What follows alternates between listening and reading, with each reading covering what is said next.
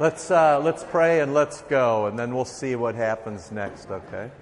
Don't rush. Don't rush. Life's good. Lord Jesus Christ, Son of the living God, have mercy upon us sinners. Amen. So you might recognize that as the Jesus prayer. At some point we'll talk about that, but in the Orthodox tradition, you start 10,000 times a day and work up from there. But we're not quite there yet, so we'll see what happens. Thanks for coming out. I know this is inconvenient, but what I found is you're all accomplished and busy, and your schedules are full.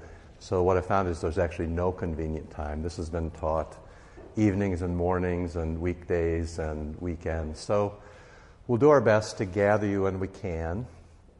This will always be recorded, and the person who puts them up is extraordinarily efficient. Often they're up same day. I don't think they will be today, but you should know that you can catch up. But you also know being here is the best part. And so this first bit, I know I asked you to be here at 8:30. Of course, now if you're clever with your time, you'll say, he didn't start till 8:45, so you're going to roll in next week at 8:44. But the trouble with that, of course, is that we start to think about our time together as a data dump. And this is anything but that. In fact, it's one of the great lessons I've learned over time. Zeller, can you help me? One of the great lessons I've learned over time is that you need each other. And very often, coming to a new place is defined as a data dump, but we want to avoid that at all costs. My poor grandmother was the only kid in her confirmation class in Iowa on a hot August afternoon, sat in front of the whole congregation, and before she could take the Holy Supper, she had to answer all 432 questions posed to her from the Catechism in German. Then she was ready, right? Yeah, I mean, Jesus doesn't know anything about that. So, this isn't a data dump, and partly the reason we have breakfast for you, and we hope that you'll come early and get to know each other, is this is a big place, and we need to try to make it feel like a small place. And so even here, if you can begin to make friends, and it's very kind that there are several members who have come around this morning. Get to know people. It'll be good for you. But please, if you can come around 8:30, we'll goof around for 15 minutes or so, but then we'll get going, and maybe we'll go 45 minutes, maybe an hour, depending on your stamina, and we'll see what happens from then. There's a couple things on your table. My business card is there primarily because it would be great if you would, thanks friend, it would be great if you would shoot a selfie and send it to my email, along with your kids if you can. And this is simply because the pastors and other people on the staff, but especially the pastors, want to learn your names and your kids' names. It makes a difference if we can greet you and your kids by name. So if you can do that for us, that'd be really, really nice. Some of you have done it already. We're grateful for that. Then, of course, the great mystery of what you're doing here. And I know there's a wide variety of folks here. And, I probably have some explaining to do. Martin Franzman once said, he's a great hymn writer, he's a great theologian, the last generation in the church, said, every person who comes through the door is a miracle. And that's how we think about you. In fact, more and more, now that the church has lost status and is even somewhat demeaned, for you to walk through the door is quite a remarkable thing. And so, thanks for that. So that's the first thing. We just want to be respectful of that. And this is actually among the best things I get to do. I'm very happy to do the Catechumenate. This for me is as much fun as anything else I get to do at the church, short of going to the Eucharist. So you're wonderful, and we're glad you're here. But I don't know what I'm getting, and you don't know what you're getting, right? So there are churches that you can join in an hour over coffee. And then there are churches like ours where we're going to go till Easter, with breaks. And if someone comes to me and says, I want to join your church, and I know that they've been to a church where they only took an hour to join, or they maybe didn't do anything to join, that's a very odd situation for me in terms of being a pastor. So I don't know what I'm getting in you, and you actually don't know what you're getting in me or in the other pastors. So a lot of this is just about transparency, kind of telling the truth, explaining ourselves. And the same for you. And basically, we're gonna date before we kiss. Let's figure out whether you actually like us, and let's figure out whether we actually like you. Let's just try to figure it out. So somebody wrote me yesterday and said, is this what's the press level in terms of conversion? And my answer is 0. Okay? I mean, that you showed up this morning probably means you know something about the little baby Jesus, and that's good. But you're not going to get any press from us to join. In fact, we have more members than we could ever use. We're actually not interested in any more members. However, we're extraordinarily interested in people being disciples of Jesus. We're extraordinarily interested in that. Now begins the full disclosure. So I wasn't really kidding that much about saying the Jesus Prayer 10,000 times a day. At some point, we're going to ask you to pray and pray hard, knowing that that's perhaps the most difficult work of a Christian. So, at some point. Or there's really positive things about this congregation. There's 0 gossip in this congregation. When I came, it was a congregation that was run on gossip, as so many congregations are. So actually, if you're going to be here, then we're going to say, yeah, that's not how we play.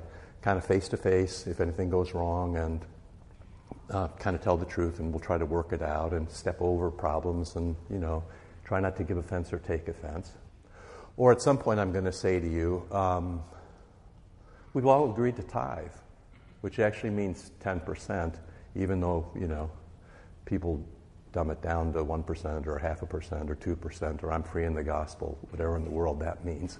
So, you kind of go, which is kind of a shocker. I mean, if I say to you, you should start planning now to give 10% of your gross income to St. John, this is normally where people begin to move out for another sprinkled donut, and then they don't come back. And I understand when that happens. But it's a simple reason. The church doesn't work if you don't. Every church I know, almost every church I know, runs like a bankruptcy. Schools too, right? And why is that? Because we're misers, and nobody ever taught us.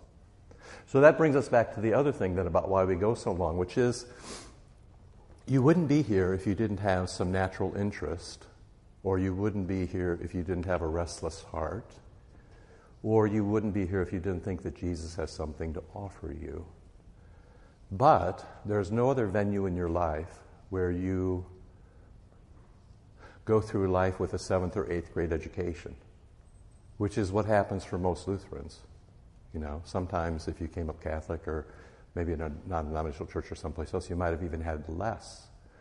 The last time you got a good strong dose of somebody teaching you about Jesus, maybe 3rd or 4th grade, there's no other venue in the world where you'd say the math that I learned in 8th grade, or the grammar, right, or the physics. There's no other venue in the world where you would say that. And yet in the church, people kind of go, I went to confirmation. I'm like, yeah, you were like every other kid in confirmation. You were looking at the girl next to you and throwing spitballs at your friend. You didn't do your memory work. Yeah, I know what happens in confirmation. I've taught confirmation, right? So I don't want you to go through the rest of your life disadvantaged. In fact, part of the idea here is to release you into, a life that maybe you don't even know exists.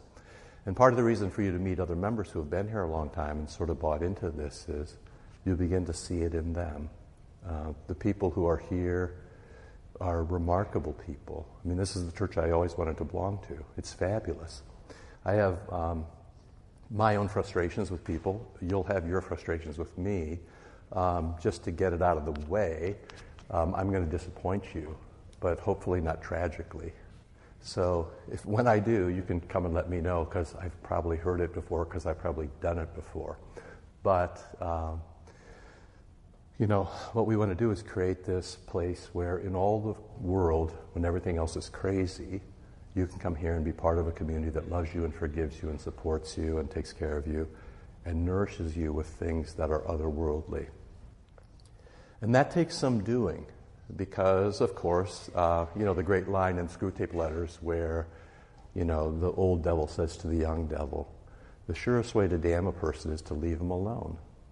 They wake up one morning in hell and they wonder what happened, right? So the unfortunate consequence of you being here this morning is that your life will get worse. You've drawn the attention of powers of principalities. And so you can expect any sort of entanglement or pressure or even difficulty. That's part of the game.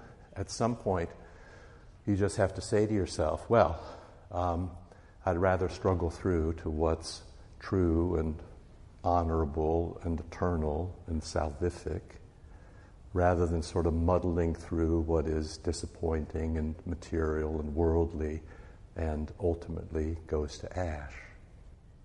And that's part of what's happening here. So this is going to be, some sort of gradual figuring it out together. There's a prompt on the table. You can ask anything anytime you want, and you can interrupt me anytime you want.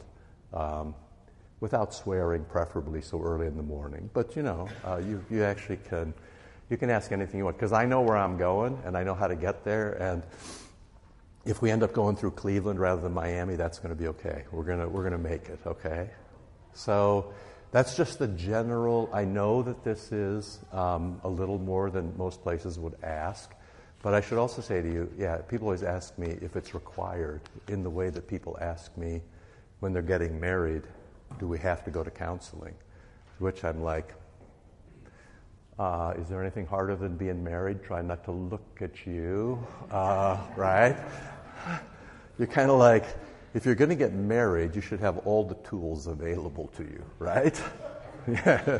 Sorry, I'm trying to look down now and not, I don't want to know too much too soon, but you should, in the same way, if you're going to be a Christian, you should have all the tools available to you. Now, the good news is if it works, right?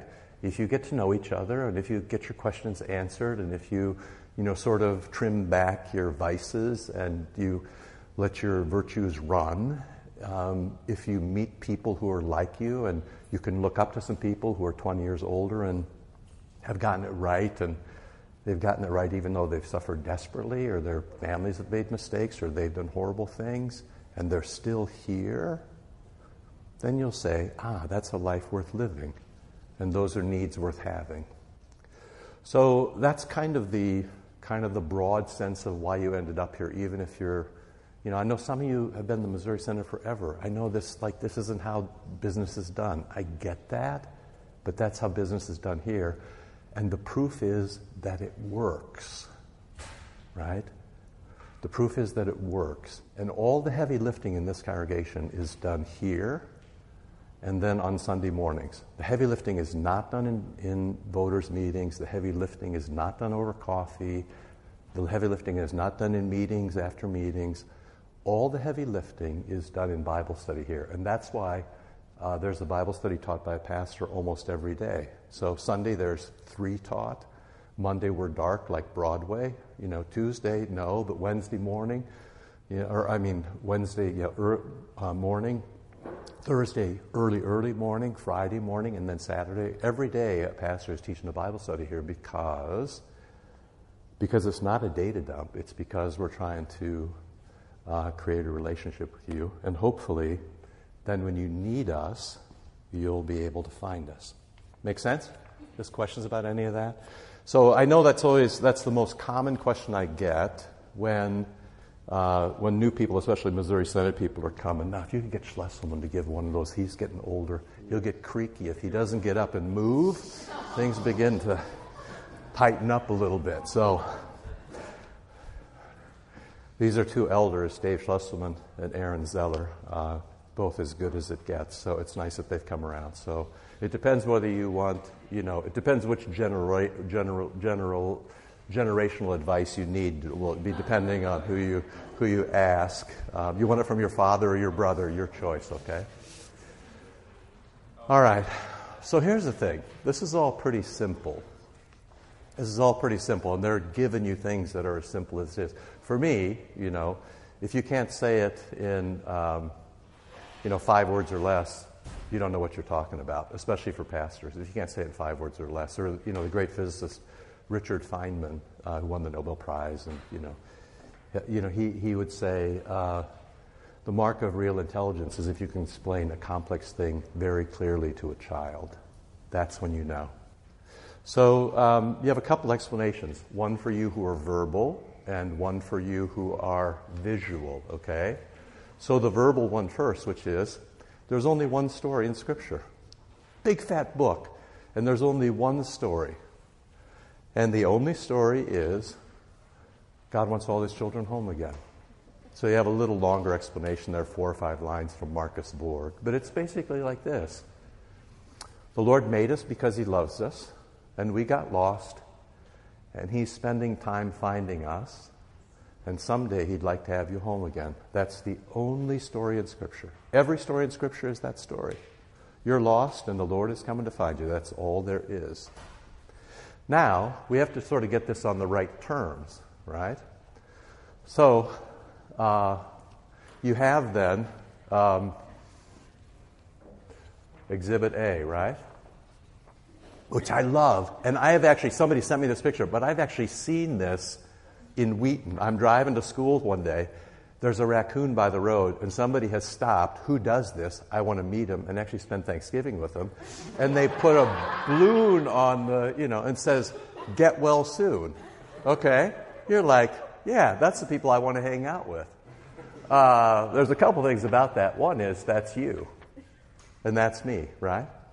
Hey, if you could get well soon, you'd get well soon. This is like the tragic, kind of Wheaton-esque mistake. I've had it happen to people, even in the congregation. They're well-meaning Wheaton Christian friends come to them in the hospital and say things like, "If you just had more faith, you'd be healed." Or if you were just a better person. Or there must be some sin you've got going. Or when people are depressed and you just say, "Cheer up." Hey, let me just tell you, if people could cheer up, they'd cheer up. Okay? So this is basic Lutheran stuff. Get well soon. You should have a Bible. Oh, we didn't put the Bibles out because we presume you've got it memorized. You could look on your phone if you want. We're going to Ephesians 2. Okay? Don't worry, you guys, don't work too hard. Don't work too hard. You're all volunteer, and I'm grateful to you. But if you can go to Ephesians 2, that would be good for you. Right? If you need a Bible, they're in the corners. You can grab one you can grab a Bible. We meant to put a Bible and catechism out. By the way, if you need a Bible or a catechism, just take one home today. You can steal them. That's good. We turn a blind eye to that. It's just like Louis Vuitton bags in the city. You just walk in and walk out, and nobody bothers you. It's great. So just take them, okay? Just checking to see if you watch the news. All right. You got it? So Ephesians 2. So if you don't know where Ephesians is, have somebody help you. It's about 3/8 of an inch, maybe half an inch from the back cover, right? So Galatians, Ephesians, see if you can find that. And this is going to be, Ephesians 2 is the explanation. So if you're visual, this is all you need to know, right? We can't fix it ourselves. But if you're verbal, here we go. So I'm going to give you a little interpretation, but just because I'm starting in the middle of a book, right? So Ephesians 2:1. Jesus made you alive, right? And he made alive. Jesus made you alive. So Jesus resurrected you, right? When you were dead through your trespasses and sins. So let's see. We'll see if this works. So here's you. And the technical Greek word here is nekros. Now you know this from necrophobia. Halloween coming up, fear of the dead or fear of dead things. But this word nekros actually means, in Greek, what's on that picture. Nekros means roadkill. Nekros means, this is true now, rigor mortis has set in. Your limbs are stiff, there's juice coming out of your mouth. If we poked you with a stick, bugs would come out, you'd smell. You got it? This is what the word means. This is nekros. This is the technical Greek definition. Now, here's the thing. That makes the whole notion of, I'll fix my own sins, or I'll decide for Christ, or I'll work this out on my own, or I'm a good boy. Yeah, none of that. You're just playing on the wrong field, right? because you were necros in your trespasses and sins. So your sins kill you. I once had a guy come in for confession, and he was struggling with something desperate. And then, we talked. And then at the end, he says to me, so what you're telling me is that my sins just aren't good for me. I'm like, yeah, that pretty much sums it up, right? I mean, what I'm telling you is your sins aren't good for you, right? If you've got them, you should lose them. Tomorrow, you can come to the Eucharist and you can just sort of drop them over the rail. And then pastors are like those guys at the end of the parade with the bucket and the shovel and the broom. And they just clean that up and they know where to take it. So, if you've got sins, you should drop them off here tomorrow. We recycle. So Jesus made you alive. Notice the passive verb. Jesus did it to you. Now here's the thing about dead people. It's fabulous. Because only dead people can be resurrected. If you're still partway alive, or if you're halfway there, or you think if you just prop it up and put ice on it for a while and it'll work out, then you don't need resurrection.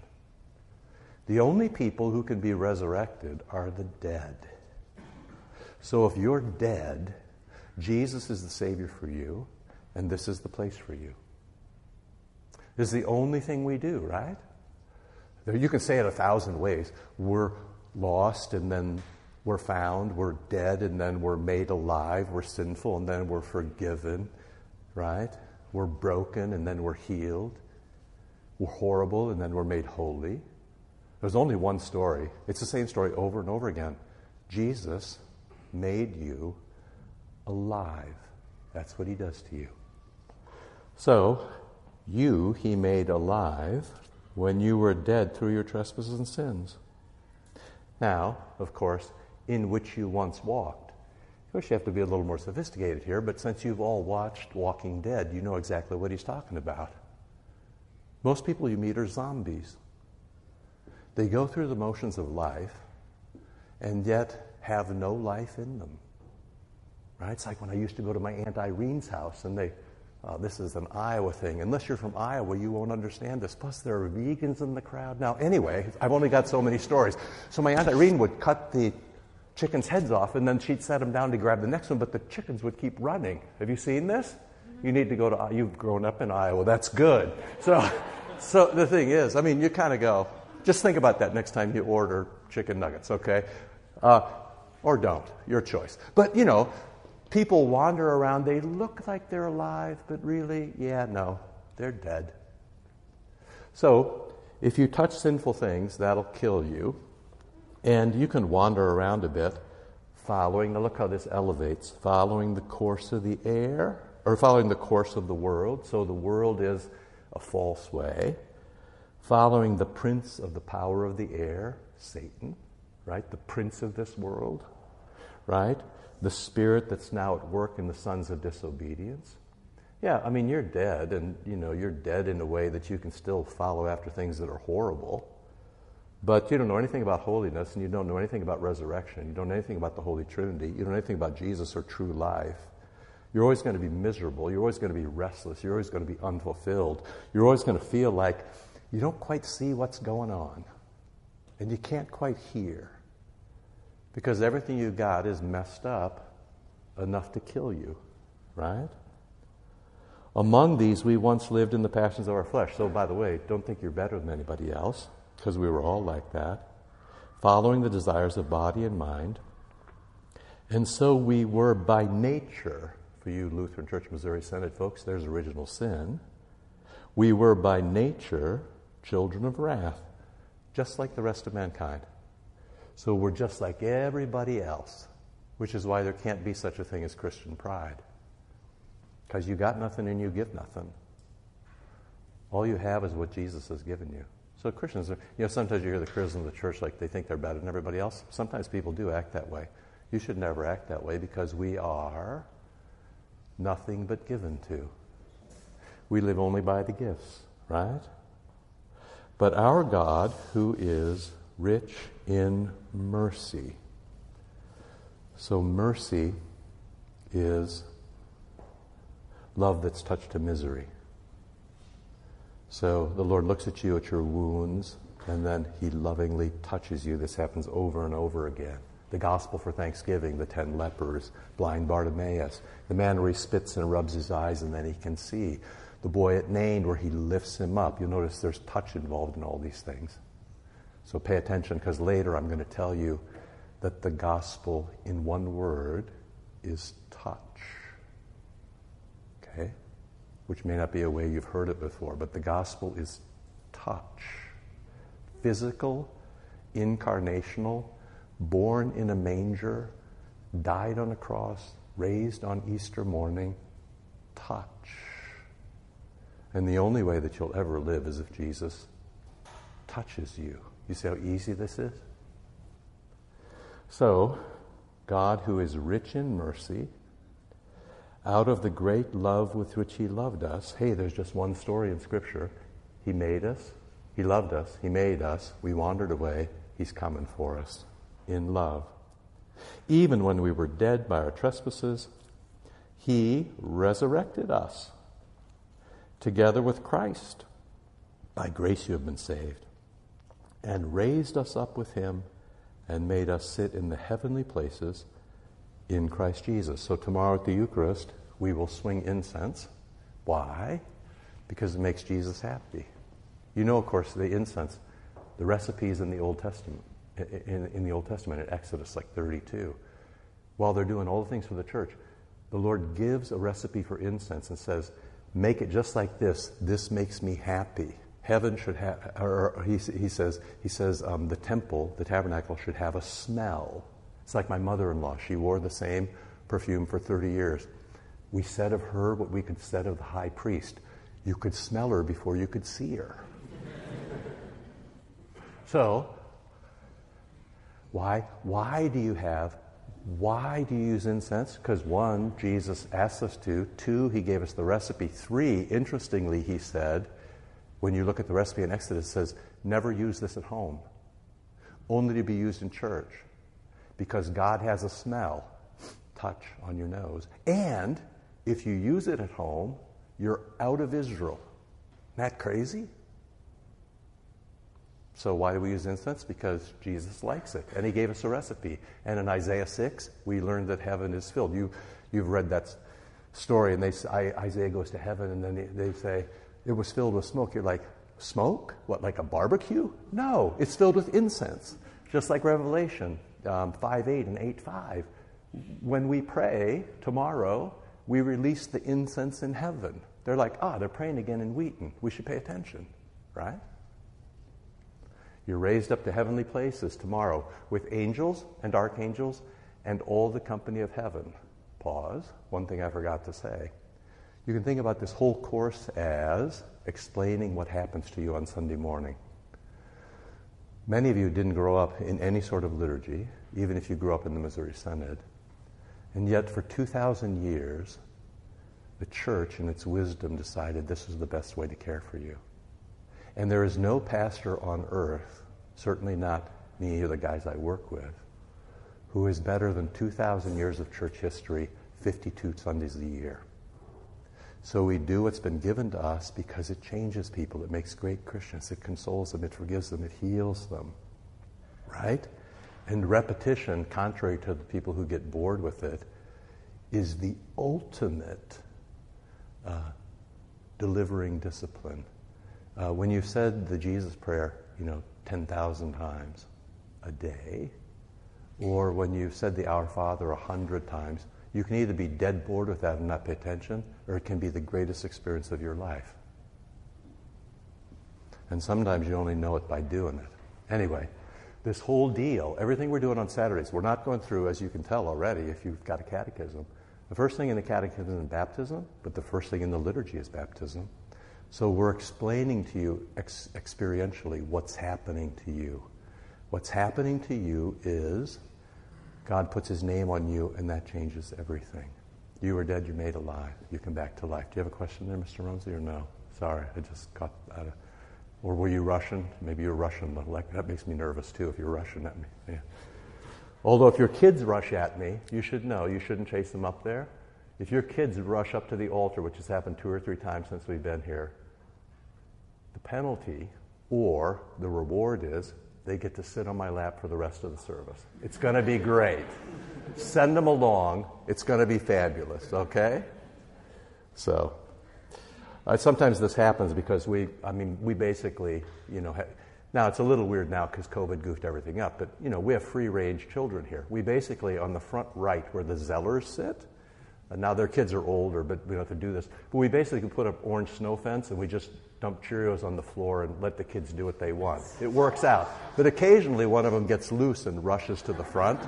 And if that happens, don't worry. Every once in a while you have this horrified look. A mother starts running after a child and they're like, I should run after him, but it's going to be embarrassing for two of us rather than one of us, so maybe I should let him go, but no, that's going to blow everything up. It's not going to blow everything up. Whatever happens when your kid gets to the altar, that's going to happen. It's going to be fine.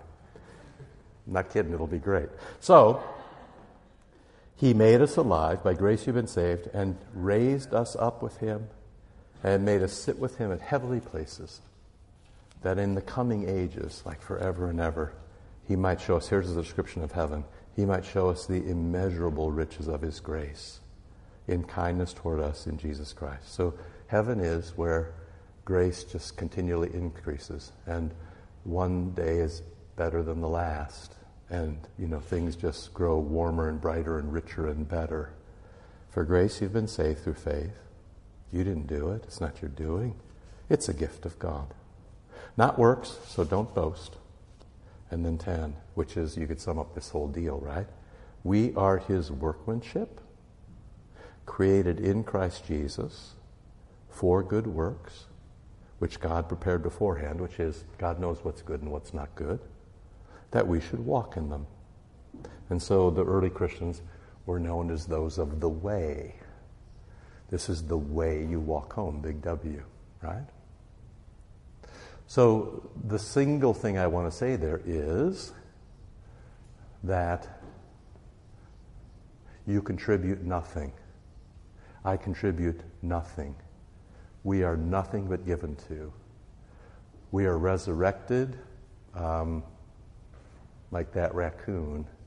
But once resurrected, we are created for good works. We're meant to walk in the way. We're meant to do good. We're meant to live in holiness. We're meant to have a little bit of heaven on earth. We're meant to expect our death and rejoice in it. We're meant to have All Saints' Day and say, these are those who have gone before us. Isn't that fabulous, right? So just this simple thing. Now you would think it's so simple. But this is the whole Reformation is fought on this single point. The whole Reformation is fought on a single point. Does God do everything, or does he just do part of it and I do the balance? This is just one thing. Without that, there wouldn't have been a Reformation, right? So it's the first thing, but it's the most important thing. How you doing so far? You okay? I don't know if this is new, old, or indifferent to you, but you still okay? You sure? Because if you don't talk, I go faster, okay? Are you really sure? All right, then spin to Romans 6, and I'm going to try to convince you that the gospel is touch. Right? Romans 6 would be to your left in your Bible, but not very far.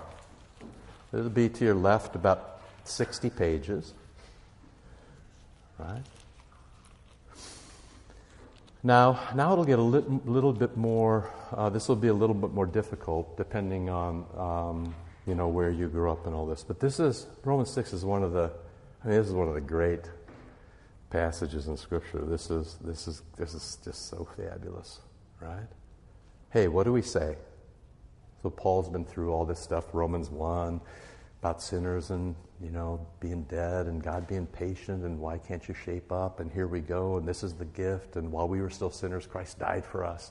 So he's kind of spun out. And then he's like, what else is there to say? And then you kind of say, well, there must be more because he's not even halfway through Romans. But, what else is there to say? Okay, here's something else to say. This is about how the gospel gets on you. I have a friend who husband liked to camp. Her husband likes to camp, but she doesn't like to camp. She said once, I said, why don't you like to camp? She said, I like nature.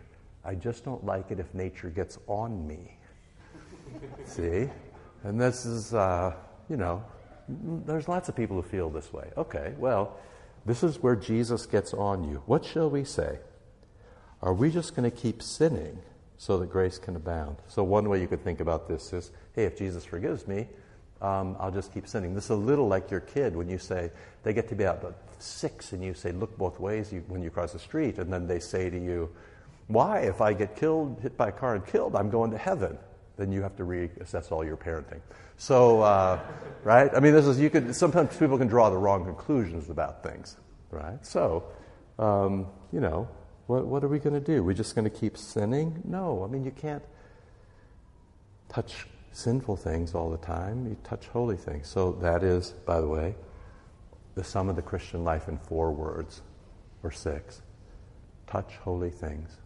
Don't touch evil things. Touch holy. Don't touch evil. 5 words or less. It's Romans 12:1. Abhor evil or flee evil. Touch good. So if you need to know how to go through life, what the way is, what the Christian way is, what it means to be resurrected, you're dead, you're made alive. The rest of your life is very simple. Touch good, don't touch evil. There in 5 words, that's your entire life. Touch good, baptism, Eucharist, absolution, Scripture, love, family, fidelity, don't lie, don't cheat, don't steal, honor your parents, come to church, tithe, don't envy, touch good, don't touch evil.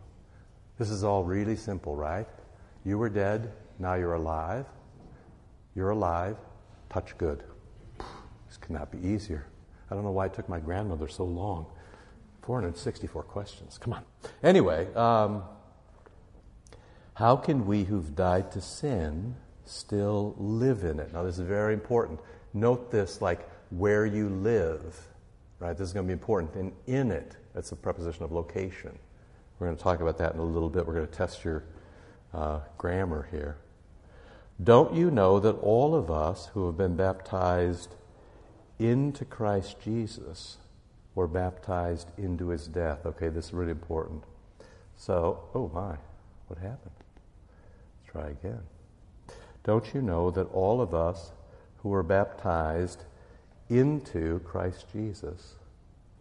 A little bit more. Let's see if I can do that. Into Christ Jesus. We're baptized into his death. Now this is extraordinarily important. It's not as true as English, but it's true in Greek. There are prepositions of motion and prepositions of location.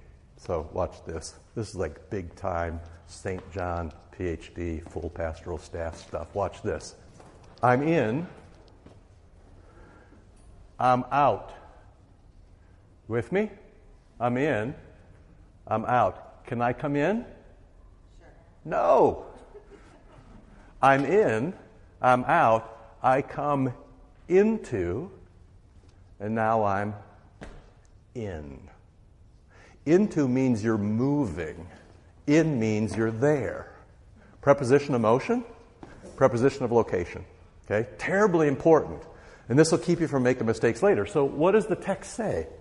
It's like people always want to read the text. Great, read the text. Don't you know, everybody knows this. When Paul says, don't you know, later he's going to say in 1 Corinthians about the Holy Supper, don't you know, everybody knows, the bread which we break is the body of Christ. The cup which we drink is the blood of Christ. Don't you know? Everybody knows this. This is like, I told you this. Like, you got this in the Catechumenate. We shouldn't have to, come on, everybody knows, right? Okay, so that's what he's doing here. Don't you know that all of us who have been baptized, now it's really important, passive verb, have been baptized, which means somebody does it to you. When you come to baptism, just sit there. Right? And you do have your choice of sitting under the water or above the water, your choice. Pastor Nelson is on contract to dunk anybody who wants to go full under. He thinks it's fun. He's weird. This is how weird he is. He drove to Arcadia in a van by himself with 11 kids. That's just dumb, D-U-M. So anyway, when you come to baptism, we'll let you know. You're right there, and at some point, you're going under the water, and then at some point, you're going to be all new. It's going to be fabulous. Right? It's done to you. You don't baptize yourself. You don't wash yourself up. You don't fix yourself. It's a passive verb. Somebody else does it to you. Right? Don't you know that you were baptized into Christ Jesus? You were baptized into death. So into Christ Jesus means, if I could do this, if I was young enough, it would mean that we'd pick him up here, and then we'd carry him over here. That's what it means. So it means when you watch somebody be baptized, they're actually being moved from one location to another. What are the locations? What do you say? Where were you? Dead. Sin. Death. When I taught confirmation, it was so fun. I used to have a designated swearer in confirmation. It was great. Like this. Hell. Damn. So they'd be like, where were you before? Ready, go. Damn. Comes like, damn. We never went farther. But anyway. Right? So, where were you? You were dead in your trespasses and sins. You were necros. You were damned. You were in hell. You were in a location. Right? And then what happens? You've seen the great icon of Easter where Jesus is breaking open the door of hell and pulling Adam and Eve out. Right? What's he doing? He's going to get them. He breaks down the door, he picks them up, and he's going to move them over to another place. You were in hell, now you're in heaven. You were in sin, now you're in holiness. You were dead, now you're alive. You were broken, now you're healed. This is what happens in baptism. All of this stuff. And you don't do it to yourself. Jesus does it to you. You're completely passive. You're nothing but given to.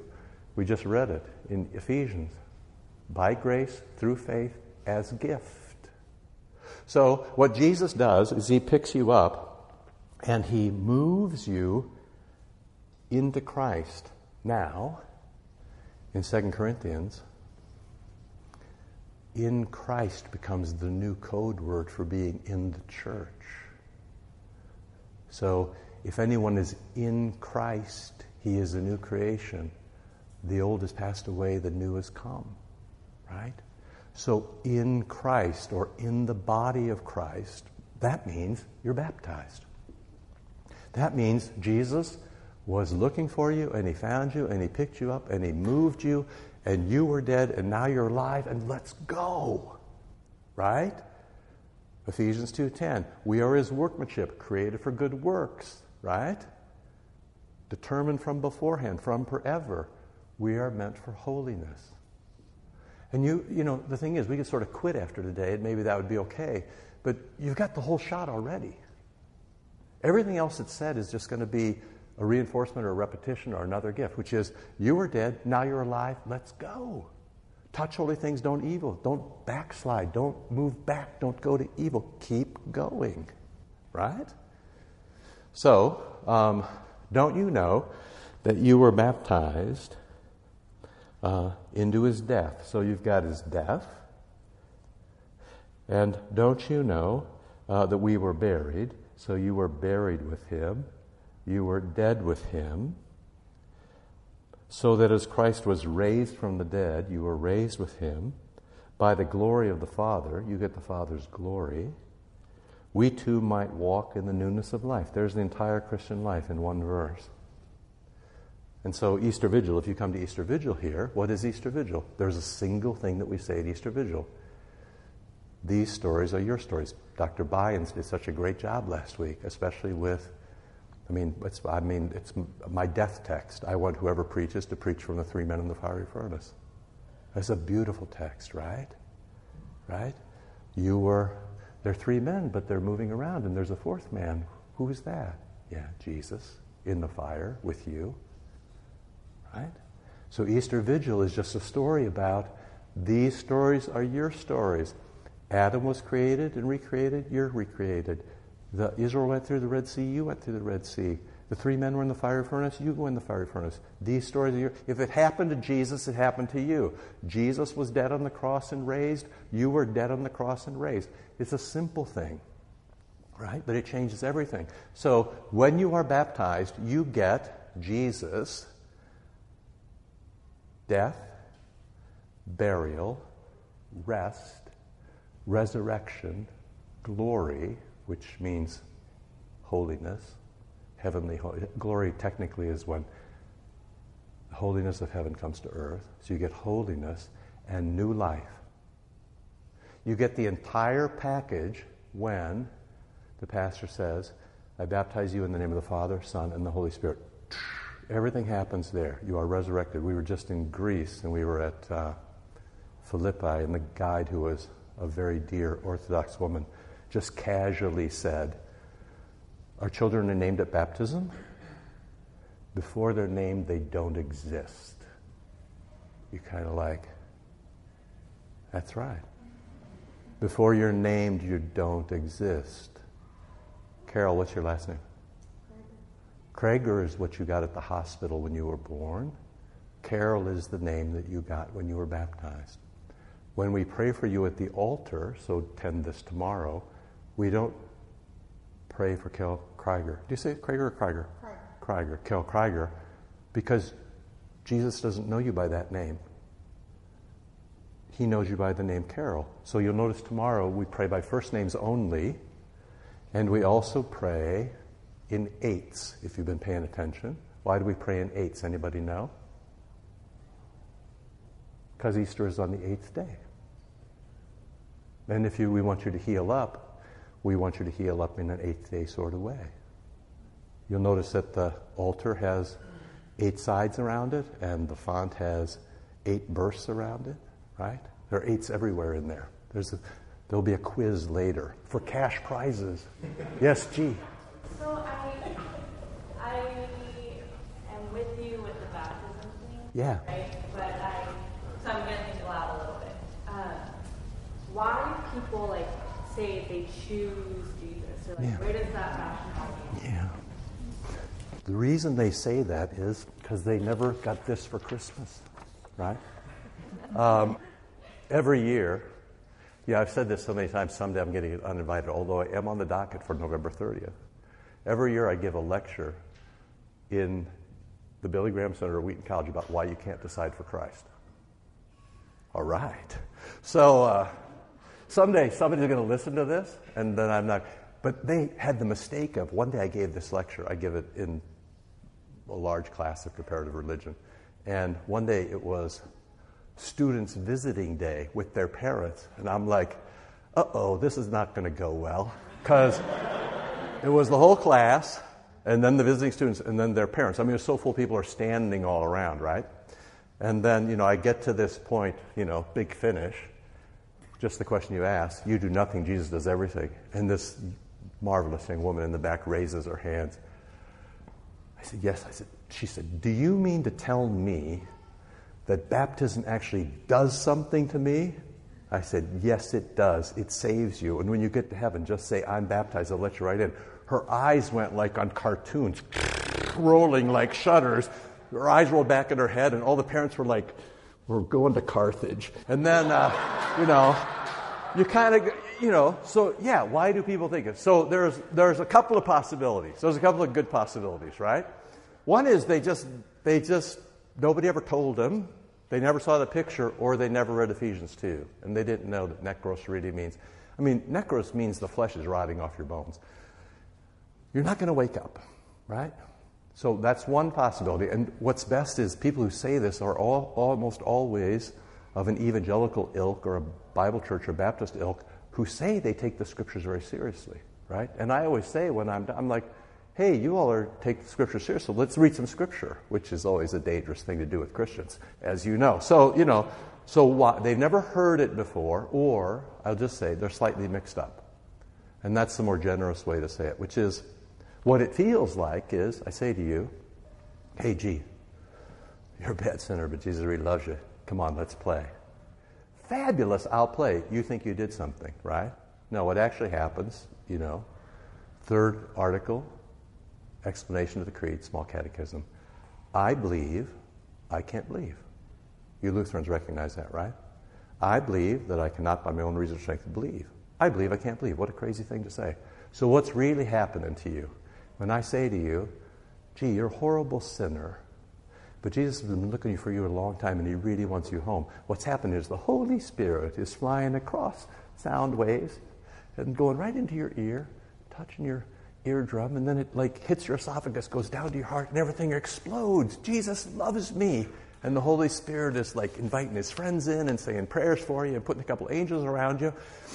And then you say, look at all I did. And the Holy Spirit's like, we'll work on that later. Okay? So what's happening is that the Holy Spirit has just resurrected you, right? So I spent all my time telling you that you're resurrected this morning by water touching you. Here's the thing. You can also get resurrected through your ear, or you can get resurrected through your skin, right? There's all kinds of ways. Same Jesus, you get it all different ways. But people just misunderstand what just happened, right? What happened is, so the proper response is, I don't have time to tell you my hot tub in Hawaii story, but someday I will. The proper response is, I was in a hot tub in Hawaii with a guy like you. That's a good story. That's a good story. It's just like this. I'm like this. Kirby and I are on vacation. I'm sitting in a hot tub like this. And then suddenly, I'm feeling like this. I'm like, okay, But then I didn't feel it. I'm like, okay, just get my eyes closed. And then suddenly I'm feeling this. Sorry, I hardly know you. And I'm like, okay. So I open my eyes, and this guy is floating face down in my lap. He's drowned in the hot tub. Right next to me. I mean, I'm on vacation. How inconsiderate is this? So, little joke, just testing you. So, he was a big guy. I pulled him out, and called and he actually lived. It turned out he was epileptic. He shouldn't have been in the hot tub. He was with his family. But later in the night, I never really heard, but later in the night, we just happened to be in our room. This is like when you had a hotel phone. His dad called me, weeping, and just said, thank you. That was the extent of the conversation. You kind of go, perfect. So what you should say, you've been lost, Jesus found you, he loves you, he forgives you, come on home, let's play. This is going to be fabulous. The proper response isn't, look what I did. The proper response is, thank you very much. I'll have some more, please. Right? But it's a misunderstanding. And so, these are the sorts of things, if you're Lutheran, if you grew up Lutheran, come on. We were born in a fist fight. Well, the Reformation was a fist fight. the Lutheran Church split when I was between 7th and 8th grade. It's been a fist fight my entire life, right? And so we're used to sort of let's go, right? However, my suggestion to you would be, join St. John and calm down. Because it's not necessary, right? There are going to be all kinds of people in heaven, and they're going to have all kinds of ideas, and the Lord is going to sort them out. But for you, what you want to do is you want to be as true as you can be, right? So if you start with these very basic things, I'm dead, and now I'm alive. How did that happen? Jesus did it to me. In fact, next week, if you come back, we have one of those paddle things in here, right outside the door. You shock. We're going to bring that in here, and you can shock each other just to make the point. Clear!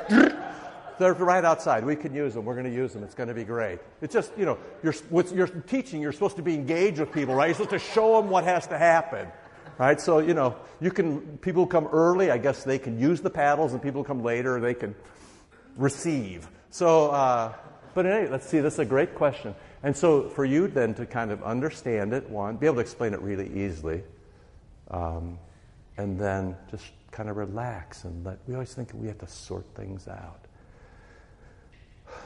It's all going to be okay, right? So it's a misunderstanding. And it doesn't take seriously the notion that we're actually necros, right? If you actually just think of one example. The guy I gave you an example, he was close enough that he could be brought back. He was dead, but he could be brought back. But when the flesh is off the bones, it's hard for anybody to say, didn't I do a good job, right? Make sense? Good question. Thanks for being brave enough to ask. Anything else you want to ask about while we're paused? Yes, sir. What their baptism that they've chosen to do in the name of the Father, Son, and Holy Spirit is the same as ours. Nice. So, You Be Me, which is my favorite game. Already the first week we're at You Be Me. Good. So, what do I do as a pastor if somebody here wants to join and they're in the Baptist church or or they were Mormon, or their parents were either in a cult somewhere, or. So what's the question I should ask? You've actually already answered this. But what? Yes, and then tell me what a baptism is. Go ahead. Tell me, what do you need? Water, good.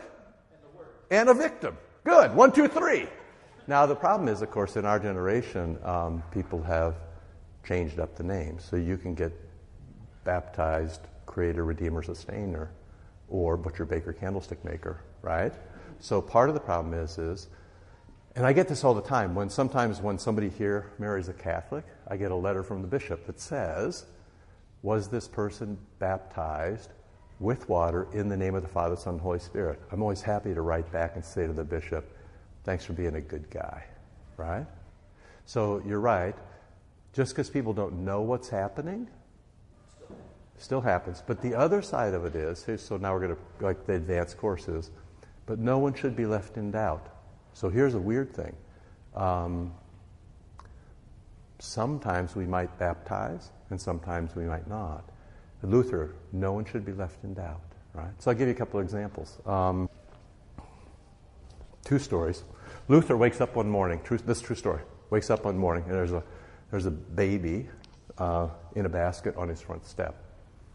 I don't remember if it was a house or the church, but in any case, there's a note with the baby, and it says, I gave birth, I baptized him, but I can't care for him. I know you will. Like that, right? Now, you be Luther, which is more fun than even being you be me. What do? Do you baptize that child or not? I don't know if I trust the Luther. Nice. You are a Lutheran. So, because we're trusting no one. It's exactly what Luther said. No one should be left in doubt. He said, this is a mother who gave birth to a child on her own. What do we know, right? Maybe she did, maybe she didn't. Maybe she got it right, maybe she didn't, right? So he's like, we'll baptize this child and let the Lord sort it out. Nice, right? See, this is how you do theology and pastoral practice. It's just like all your other jobs. Whatever you do, your job boils down to you have a few simple things that guide you, and you have to figure that out in the troubles that come to you, right? So, yeah, there you go.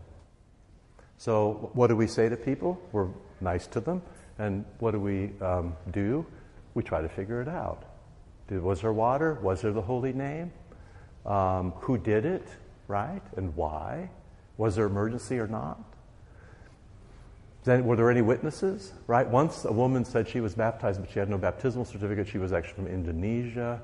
And we sort of said, yeah, we're not sure. And she wasn't sure what the church was, but she sort of... And then suddenly, somebody produced for her a picture of the water going on her. We're like, all right, close enough for us, right? Nice. Other questions just about this? Yes, Mr. Zeller. What is the harm, like in case that woman put it in, what would be the harm of baptizing her the second time? Yes, good. So what's the harm in doing it a second time? I'm going to try to rephrase the question a little bit. So tomorrow in the Creed, you're going to say, one baptism for the forgiveness of sins. And that was done because people were doing it over and over again, or getting it here and getting it there, right? So one baptism. Because next week when we do the words of baptism, you'll see, I know you'll pick this up. It's an aorist verb, which means you're supposed to do it just one time and then it's good to go. Yeah. So we're respectful of the scriptures, Jesus' institution, and the creed, which say one time. But when you get beyond that, then you have to start to weigh things, right? So you don't want somebody comes here, they're 20 years old, we say we're not going to do it. The rest of their life, they go to bed every night wondering if they were really baptized. That's not so helpful. On the other hand, just so you know, pastors never create doubt in people. Are you sure your baptism was good? Are you sure? I mean, a good pastor never digs for dirt, never creates doubt, always provides certainty, right? So the harm partly is, usually a second baptism comes when people go somewhere and then somebody says to them, baptized as a baby? You didn't make any decisions. You weren't active. You didn't show God anything. You didn't do anything. we got to get this right. We're going to do it again, right? Kind of go, the text, read the text. Nekros, water. This is easy, right? So you need to be careful. And the other thing, just to clean up the language, not that you, but there isn't any second baptism. There's just a baptism. So the simple question is, was there a baptism or wasn't there a baptism? Mr. Luther says, no baptism as far as I know, then we baptize, right? But we don't, we don't rattle people, and if they get their lines wrong or need a little time to grow into it, then we kind of help them with the distinction between active and passive verbs. And resurrection is only for the dead. You see all the tools you've got already? Like you got 5 or 10 sentences, you could make your life through 92% of the theological arguments you're ever going to have, right? With some kind of basic stuff, right? We're dead and we're alive. There's only one story in Scripture. The gospel is touch. Oh, by the way, you didn't see how the gospel is touch, right? So we often make this distinction between word and sacrament, which is a distinction without a difference, because we're smarter now. Because if you could really see what's happening now, you could see my vocal cords rattling and pushing along the air molecules and the waves going through, and then suddenly they take a left turn and go right into G's ear. Ping! Right? And it rattles, and that shoots electric up to her brain and faith down to her heart, and that's touch. So the distinction between word and sacrament is, I get it, but it actually is not quite the same, because what happens is you get people banging on the notion that only spoken words are the big deal, and you're like, there's no difference between spoken word and water splashed and bread and wine that are changed to body and blood. Same. And you're saved by all of them with touch. Got it? How are we doing? You doing okay? You probably about had enough, which is understandable, right? Let's just finish this bit right here. For if we've been united with him in a death like his, we should be certainly united with him in a resurrection like his. We know our old self was crucified. Jesus' story is my story. So that the sinful body might be destroyed and we're no longer enslaved to sin. That's the beautiful thing. That sin is crucified in you, so your sins are taken away, and the only way that they can hurt you is if you take them back. Tomorrow in the absolution, the pastor's going to take away your sins. He's going to reach out, right? Reach out, and he's going to grab them from you. He's going to take them away. You'd be a fool to take them back. Don't touch evil things, right? So here it is right here. We know that our old self was crucified so that our sinful body might be destroyed. Those sins are taken away, they're destroyed, and we might no longer be enslaved to sin. For he who has died is freed from sin. So when you're baptized, you die and you rise. That's why Luther preferred to dunk people. To make clear, you drown them, then you pull them up, and they're a new person. Sin stays in the water, right? But if we died with Christ, we believe we'll live with him, for we know that Christ, being raised from the dead, will never die again. Death no longer has dominion over him or over us. So if you're baptized, you've already had your big death. When when cancer gets the best of you and you're drawing your last breath, you don't have to say, oh, now what? You say to yourself, this is just a little death. I had my big death back in the font. The big death is in the font. That's where your sins go away. Your little death is just stepping over the threshold to go to heaven. For we know that Christ raised from the dead won't die again. Death doesn't have dominion over him.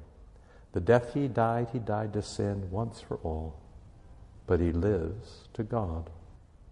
So you also consider yourselves, and now the word is used again, nekros. Consider yourself nekros to sin. So incapable of being able to sin. Consider yourself incapable of sinning, dead to sin, and alive, resurrected to Christ. How's that? Pretty good, right? This is why if you're not baptized, you should get baptized. And you should bring your kids to baptism. It's the kindest thing you can do. So, all right, that's a lot of theory. We'll talk about practical things if you want. Just any questions just to wrap up? Okay, a couple of things. We're a church. What does that mean? It means a couple of things. It means that people stack things on any flat surface. If they have an old couch, they bring it here and put it in a room at a time when nobody else knows who did it or why. And old food gathers in refrigerators, right? Because we're a church. In order to avoid this, here's what we're doing. When you go out, there'll be a left turn. Tell me there are going to be some Ziploc bags out there. Take everything. Do not leave anything, not even the yogurt, which has already died and come back to life. So, there's donuts, there's jelly, there's juice. If you're a poor student, my advice is to slip out now during "For Thine is the Kingdom." That would be your, I would go then, right? Don't leave any food here, and don't bring your couch here, and never stack anything on a flat surface. That's the true mark of a dark heart. So, but otherwise, come back next week about 8:30. We'll do the same drill, but please come and have a little coffee, get some breakfast, meet a new friend. Your kids need to meet other kids. We got to make a big place feel like a small place. You got to feel like you own this place. This is yours, but you can only do that if you have time together, right? Friendship and love, the only way to have them is if you have time. So, all right, if you want to stick around, I'll stick around. If you have questions I know sometimes you're too shy, at least initially maybe, to ask, okay, write it down or write me an email. You got a business card, send me an email or write this down and just bring it back next week. And we're going to look at the words of institution for baptism, and then we're going to play a lot of You Be Me, which is, of course, the most fun. And that, of course, tells you what to expect, right, when you come for care here. All right, good. Let's pray. Lord, remember us in your kingdom and teach us to pray. Our Father, who art in heaven, hallowed be thy name. Thy kingdom come, thy will be done, on earth as it is in heaven. Give us this day our daily bread, and forgive us our trespasses, as we forgive those who trespass against us. And lead us not into temptation, but deliver us from evil. For thine is the kingdom, and the power, and the glory, forever and ever. Amen. Okay, thanks. Love you. Stick around if you need a little help. Call us if you need us. And send us a selfie with your name and your kids too, right? So that we can learn everybody's name, especially your kids' names. Thanks.